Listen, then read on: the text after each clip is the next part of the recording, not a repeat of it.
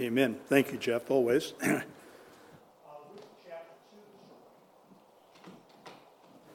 Sorry, guys. Ruth chapter number 2.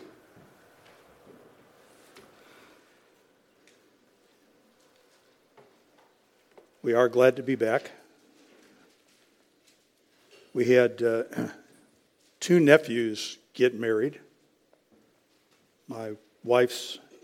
Two of my wife's brother's sons, one at the end of September, one the end of October. So it was really kind of a go to none or go to both. Can't pick one nephew and not go to the other one's wedding. So we went to both, 2 trips. Let's go ahead and stand, please.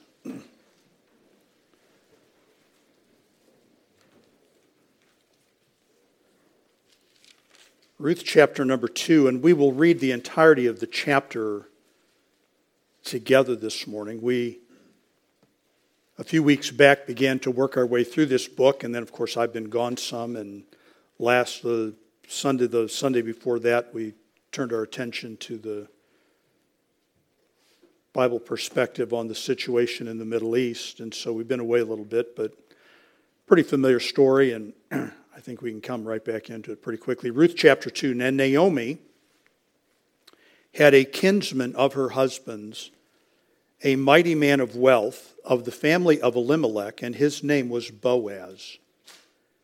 And Ruth the Moabitess said unto Naomi, Let me now go to the field and glean ears of corn after him, in whose sight I shall find grace. And she said unto her, Go, my daughter. And she went and came and gleaned in the field after the reapers, and her hap was to light on a part of the field belonging unto Boaz, who was of the kindred of Elimelech. And behold, Boaz came from Bethlehem, Judah, and said unto the reapers, The Lord be with you. And they answered him, The Lord bless thee. Then said Boaz unto his servant that was set over the reapers, Whose damsel is this? And the servant that was set over the reapers answered and said, It is the Moabitish damsel that came back with Naomi out of the country of Moab. And she said, I pray you, let me glean and gather after the reapers among the sheaves.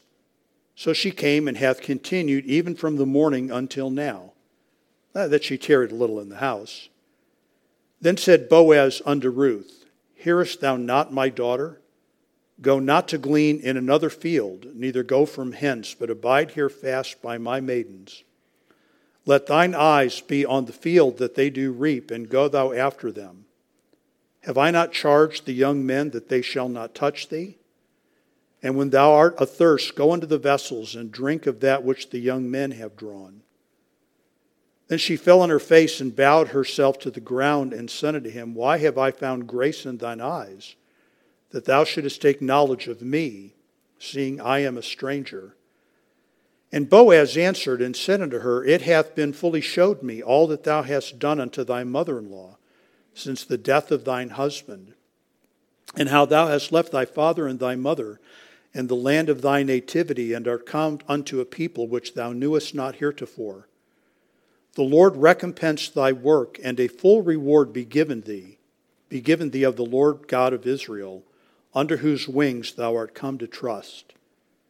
Then she said, Let me find favor in thy sight, my Lord, for thou hast comforted me, though that thou hast spoken friendly unto thine handmaid, though I be not like unto one of thine handmaids. And Boaz said unto her, At mealtime come thou hither, and eat of the bread, and dip thy morsel in the vinegar. And she sat beside the reapers, and he reached her parched corn, and she did eat, and was sufficed and left.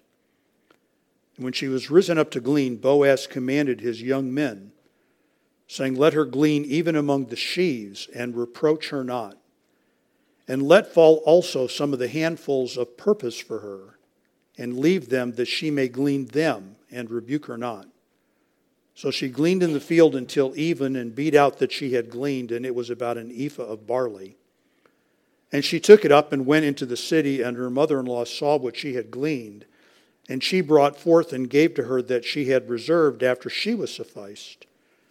And her mother-in-law said unto her, Where hast thou gleaned today? And where wroughtest thou? Blessed be he that did take knowledge of thee. And she showed her mother-in-law with whom she had wrought, and said, the man's name with whom I wrought today is Boaz. And Naomi said unto her daughter-in-law, blessed be he of the Lord, who hath not left off his kindness to the living and the dead. And Naomi said unto her, the man is near of kin unto us, one of our next kinsmen.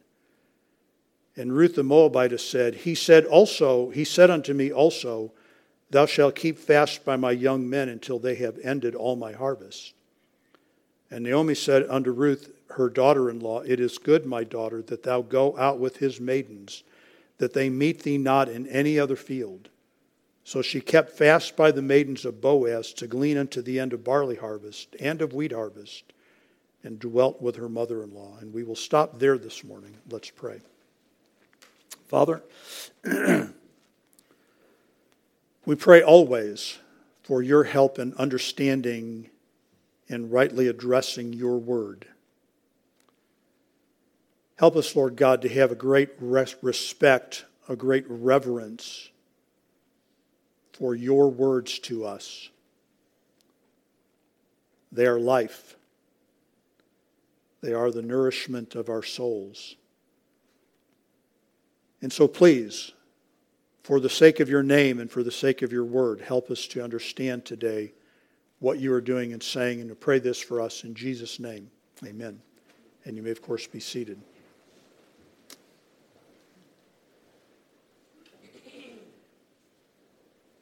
Well, I say periodically I am not one given to creative sermon titles. And I know that sometimes the sermon title is announced in the service, and I debated the appropriateness of entitling a Bible sermon as luck would have it. But the problem is that really fits the storyline of chapter number 2. It's not the way a Hebrew would put it, but it is certainly the way an American might put it, as luck would have it. We're familiar with the story of Ruth that occurred in the days of Judges, which is a very low point in the life of the nation of Israel spiritually. A day characterized by widespread religious apostasy and widespread anarchy, in which you could accurately characterize the nation of the people as every man doing that which is right in his own eyes. We will eventually get to that. That is a judgment that cannot be extended to every individual, because Boaz, for sure, does not fit that mold. And as God judged those people for their infidelity with a famine, a man by the name of Elimelech and his wife Naomi decided to move to the land of Moab, which again is totally consistent with the way we would think about life and economics. Right? There's no job in this city. You need to go to another city and find a job. And this is just the way things go. But it was a dimension of spiritual defection. The famine was God's judgment. And this family went to enemy territory. And of course, Dad died, and their 2 sons married Moabite women, and then the sons died. And after God had lightened his hand of judgment, and Naomi heard that there was food in the land, the family, or what remains of it, goes back to Bethlehem, Judah. The 2 daughters-in-law are given the choice, actually encouraged to return to Moab. Orpah goes, and Ruth stays. And Ruth becomes something, I'm just going to again use our word for it. Ruth becomes a little bit of a celebrity in this very small village of Bethlehem, Judah. She is a foreigner. She is an alien. She is a stranger. She is a little bit of a curiosity. She is noteworthy. Everybody, it seems, in the story is aware of her and her situation. The main theme of the book, if we were to sit down and just work our way from the beginning of Ruth through the end of Ruth, Ruth is the explanation of God's provision of a redeemer.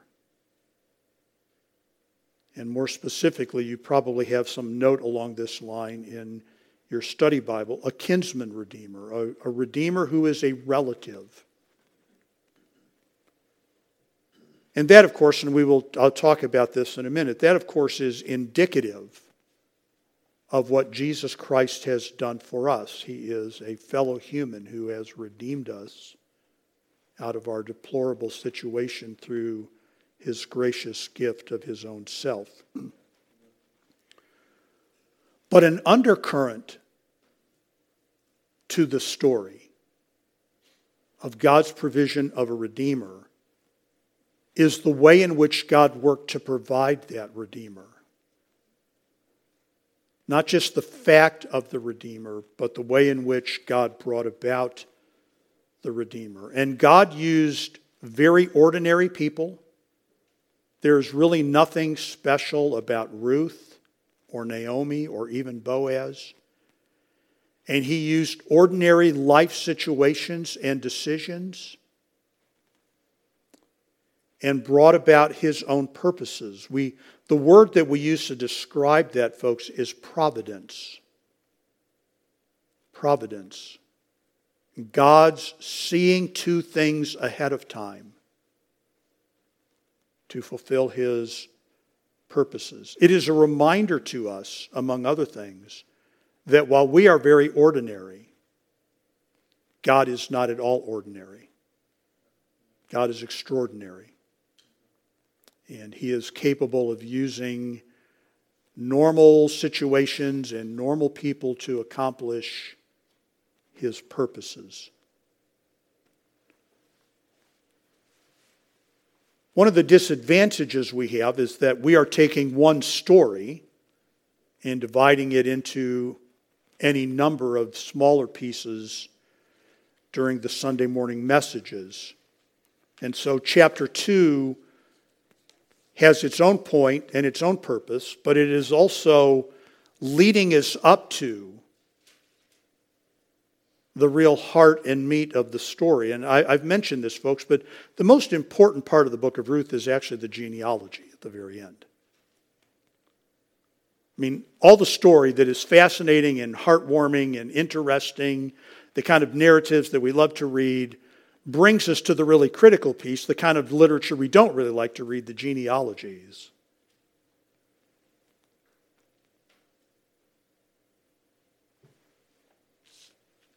God is going to give to us David.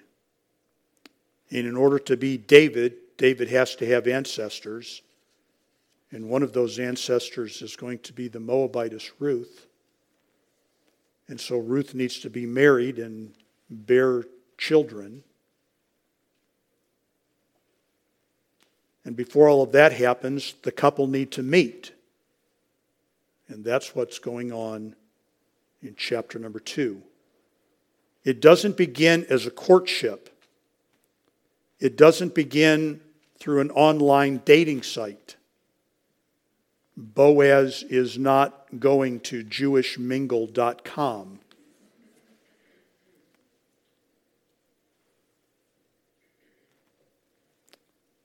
I want to look at the story this morning through the lens of the people that are involved in the story.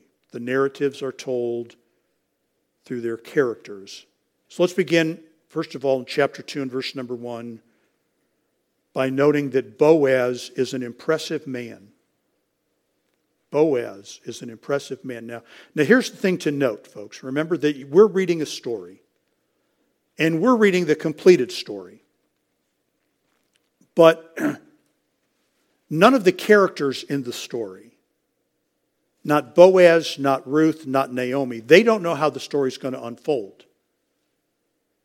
We're reading it historically. They're kind of living it, as we would say, in real time.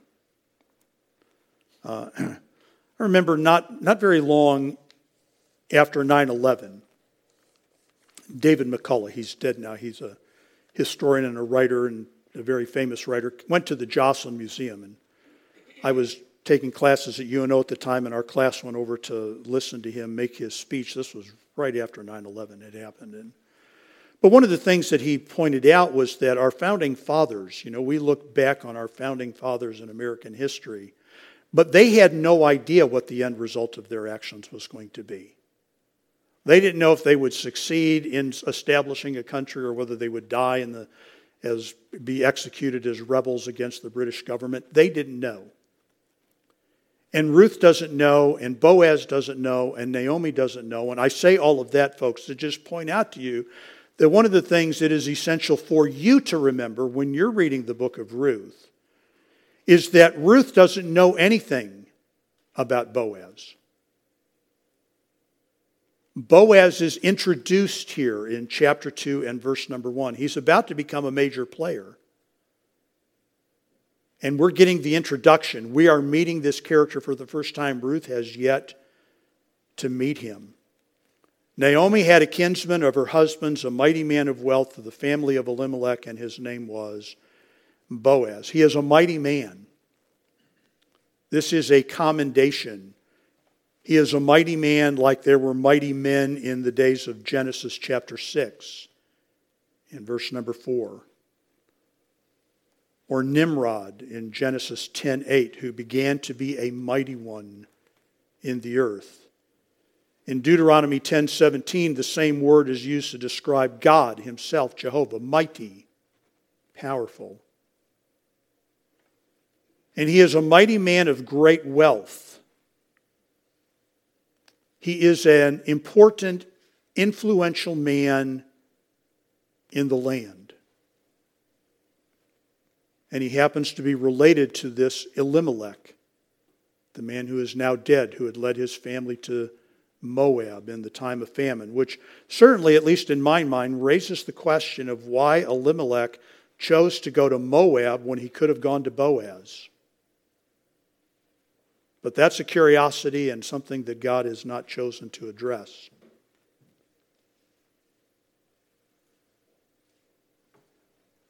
Boaz is not simply an influential man.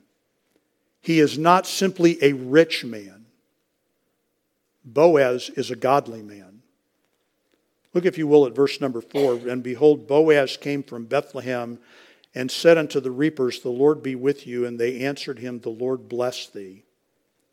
Now, it's possible, folks, to just dismiss that as common religious rhetoric of the day, but I think we do that to our detriment. I'll talk about this eventually, but there are some places as events between Ruth and Boaz begin to merge. There are places in the book of Ruth where people begin to raise questions about the moral conduct of the characters. And I would just issue this caution right now.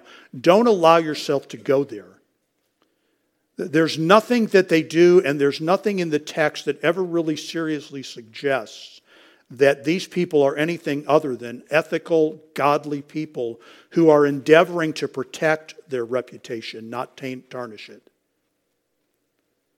So I think that you should take, for instance, Ruth chapter 2 and verse number 4 at face value. In a world that is characterized by apostates who are doing whatever they please, there are men like Boaz who are faithful to the Lord. His godliness is truly evident a little bit later in the text, and we will see that. So he is a mighty man, folks. He is a good man. He is an influential man. He happens to be a wealthy man. But above all things, Boaz should be noted as a true man of the Lord. And we are being introduced to this man, a man who does not yet know Ruth and whom Ruth does not yet know. So the story begins by telling us about Boaz, an impressive man. Then, as the story continues in chapter 2, verses 2 through 18, we discovered that Boaz, a man impressive in his own right, is impressed by little Ruth.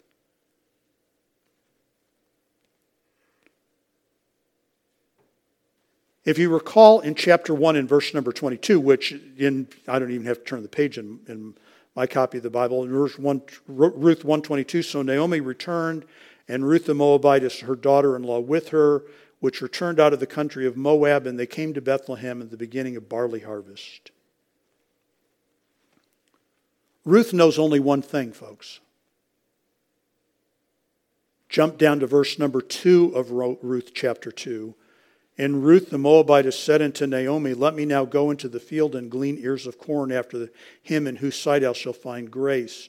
And she said unto her, Go, my daughter. Let me just make a note here about our King James Bible. Corn there, we think of our corn, maize, kernel corn. But the word is just a reference to grain. Right? It's barley harvest. The author is not confused. We're harvesting barley in 122, and now we're harvesting corn in 2:2. No. We're just talking about the basic physical properties of the stalk there of barley. So Ruth's perspective is simply this, right? It is barley harvest.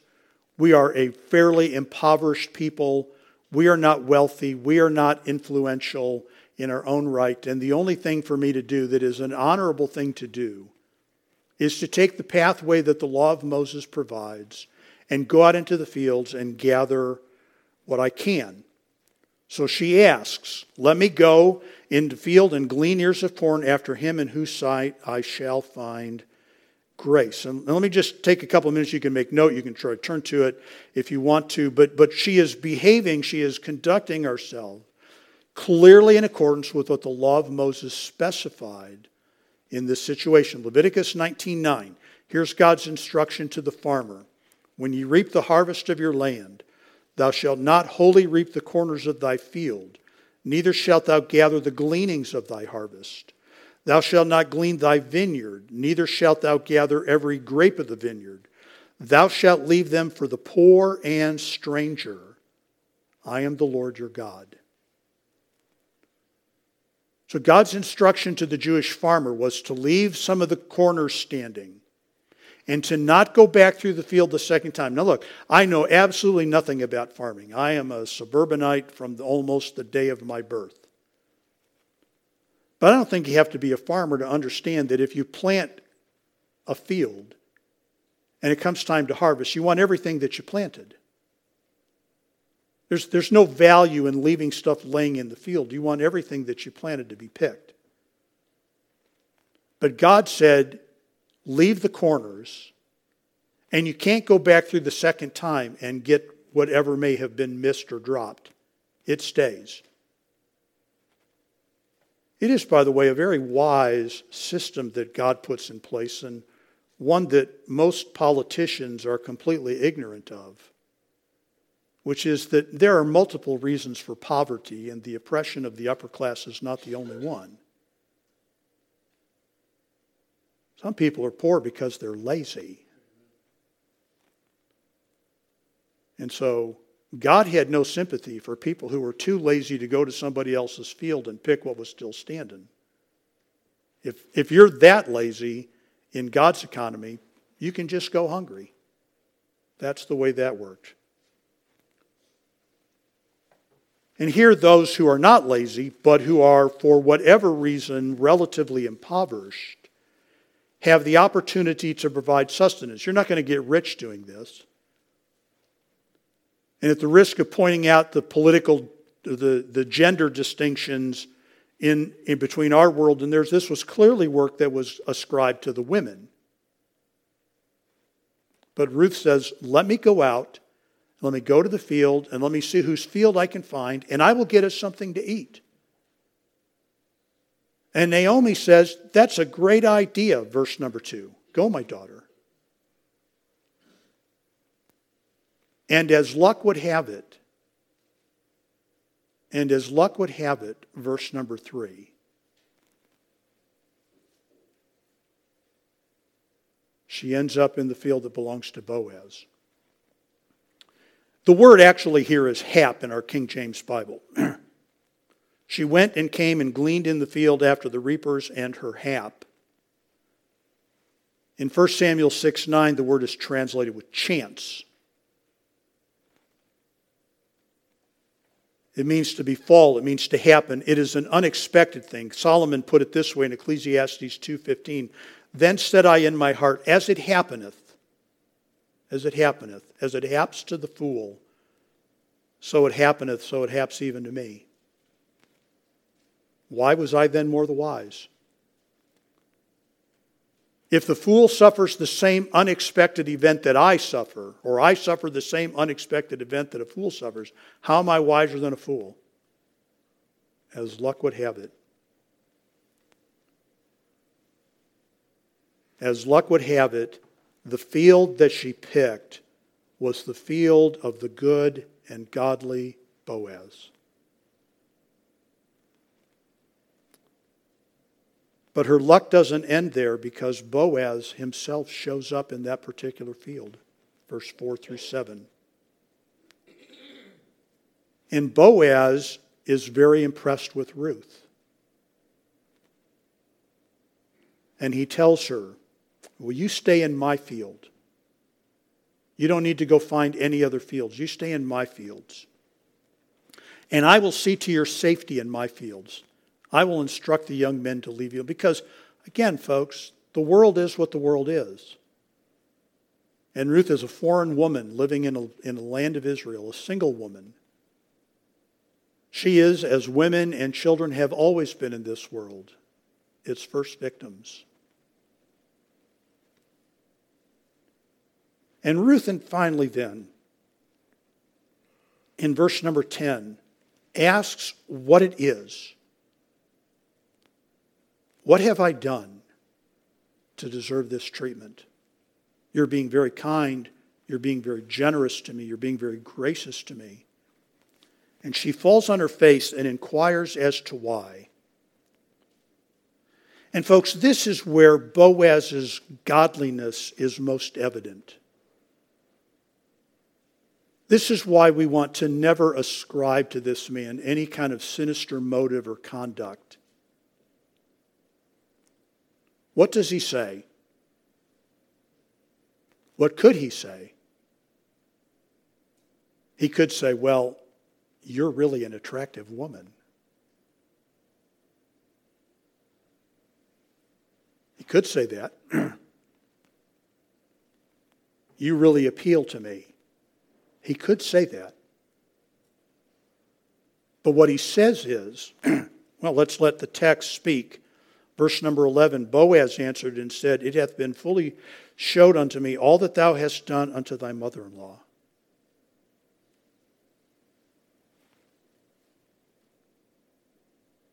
As since the death of thine husband, and how thou hast left thy father and thy mother and the land of thy nativity, and are come unto a people which thou knewest not heretofore, the Lord recompense thy work, and a full reward be given thee of the Lord God of Israel, under whose wings thou art come to trust. What is it about Ruth that captures his attention? Is it her physical beauty? No. Is it her work ethic? And she had a strong work ethic, verse number 7. No. It is her covenant faithfulness. It is her faithfulness to her mother-in-law, to her marriage vows, to her now dead father-in-law, and to her God. This is what attracts Boaz to Ruth. Folks, he's a godly man. He's a good man. And this then, in verses 14 through 18, becomes the beginning of what we would call a relationship. Having taken care of her kind of indirectly, go back to my field, I will instruct the young man to look out for you. Now he begins to protect her and provide for her directly. Directly. He gives instructions to his workers specifically about Ruth, and he sees to it that she has a place at his table. So Boaz is an impressive man, and yet Boaz is impressed by Ruth. And that brings us then finally, folks, in verse number 18, back to where the Bible stories always go in the book of Ruth. They always come back to Naomi. They always come back to Naomi. Naomi is impressed by God. Naomi sees this for what it is. It is not just luck. 2:3. It is not just luck. It is not just coincidence. This is the work of God. Ruth returns from Boaz's fields with an extraordinary amount of food, far more than one would expect to gather just from gleaning the harvests with other people who are out there working furiously to pick up what has fallen on the ground or what is still remaining in the corner. You can just imagine, folks, how competitive that world could be. But Boaz has loaded her up with food. And Naomi is very curious about this in verse number 19. Where'd you glean? I mean, you got to read there's an exclamation point, not just a question mark in the question. Where have you been? Where have you been? Whoever took notice of you is worthy of blessing, because here she comes with a tremendous amount of food. And it is at this point, folks, in verse number 19, if we're reading carefully, that we realize that Ruth has no clue about chapter 2 and verse number 1. Some guy named Boaz. I just went out and found basically the first field that I came to, and it was this guy, and he did these things, and he said this stuff, and to which Naomi says, bless God. 2:20. Blessed be he of the Lord, who hath not left off his kindness to the living and to the dead. This is the woman who not terribly long ago had said, Ruth 1:20, don't call me Naomi, don't call me pleasant anymore, call me bitter. Call me bitter. God has dealt very bitterly with me. Now the basket is full, and bless God. And in verses 21 through 23, folks, because again, we're reading a story that is going on, and we are about to come to the end of this story for our purposes this morning. Ruth can see what Naomi can see what Ruth doesn't yet see. Ruth is looking at a basket full of food and a field to go and work, and Naomi is going, this guy likes you. This guy likes you. And that is where the story will take up, Lord willing, next week. So here's, right, so there's the storyline. And you know the story. We could all get to that simply enough by reading it. Part of the question for the message, the purposes of the message is, in what way does this pertain to us? Does this have anything to do with our lives and with our living? And let me suggest to you that there are several clear connections to the story of Ruth, to the story of Omaha, Nebraska, thousands of years later. The first is this, is that we all have a very vested interest in David. We all have a vested interest in David. We, of course, know that God will raise up David and make him the king, and that David will become the template of the kind of kingdom that God wants. Not a kingdom that will be fulfilled by David, but a kingdom that will be filled by David's descendant, Jesus Christ. David is Ruth's descendant. Jesus is David's descendant. Psalm 18:50, great deliverance giveth he, God, to his king, and showeth mercy to his anointed, to David, and to his seed forevermore.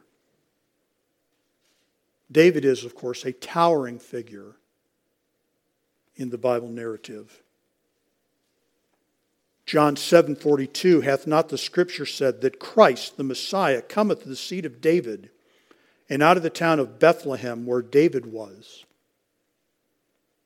So God raised up David, and then God made all these predictions. 2 Samuel chapter 7, one of the most important covenants in the Bible, the covenant that God made with David, that David would always have a descendant to sit upon the throne of Israel that would culminate in Jesus Christ. Paul writes of him in Romans chapter 1, in that great book about why we need to be saved and how we get saved concerning His Son, Jesus Christ our Lord, which was made of the seed of David according to the flesh.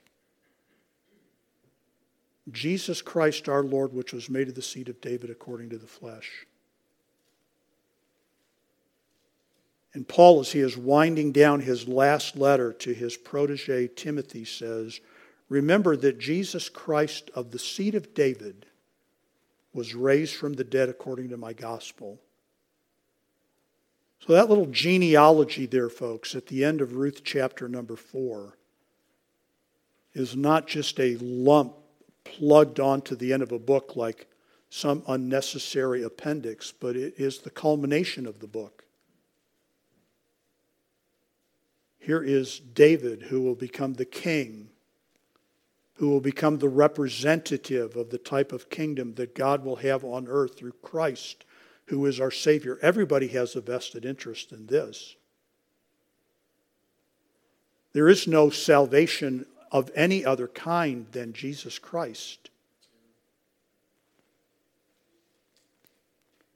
So all believers have an interest in David. All the world has an interest in King David. Secondly, Jesus Christ's legitimacy as king over God's people is built upon his descent from David.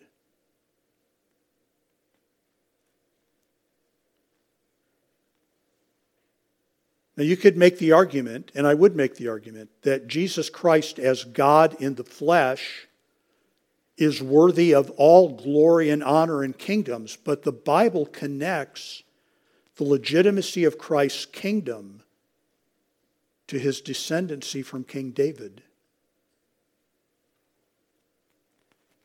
The genealogies, folks, and there are many names in the gospel genealogies, but they're pretty much consistent in this. They take us from Adam to Abraham to David to Jesus. Thirdly, in what way is this passage, this story relevant to us? Well, we all have an interest, an essential interest in David, for he is the ancestor of our Savior, Jesus Christ, whose entire kingdom is legitimized by his relationship to David. And thirdly, we all live, folks, enjoying the providence of God in our own lives. What do you suppose that Paul means when he says, we know that all things work together for good? All things work together for good. And that word, work together, is a word we use all the time. It's a Greek word. We use it all the time in our English language. It's the word synergy. We know that all things have synergy for good to them that love God, to them who are the called according to his purpose. So God is providentially involved in the life of every believer, not just in the lives of super saints. God is providentially working in the lives of all of his people. And all of those things he didn't say that all of them are good. All of them are being worked towards good. Towards good. Because, folks, God is determined to do good to his people. And that he will. Fourthly, the passage is relevant to us because we are called upon to put Christ first and to trust in that providence.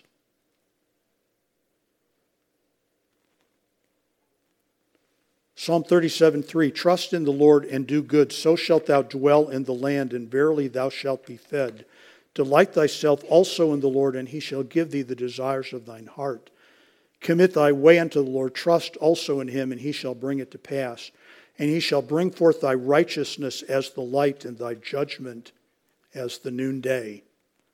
That's an Old Testament account. Here's a New Testament account. Seek ye first the kingdom of God and his righteousness, and all these things shall be added unto you. Look, folks, the world is constantly analyzing its behavior and its agenda on the basis of what it perceives to be the best possible outcome. What will maximize profits? What will maximize pleasure? But that is not the way we as believers are supposed to be oriented. We're supposed to be oriented to the Lord. We're supposed to be oriented with putting God and His will and His way first. Living in the confidence that all things are working together for good to them that love God, to them that are the called according to His purpose. Folks, one of the things that really makes us different from the unbelieving world is really that kind of guiding star. What governs the life of a believer? Above all things, what is supposed to? Is the will of his master, the will of his Savior, the will of Jesus Christ, the seed of David.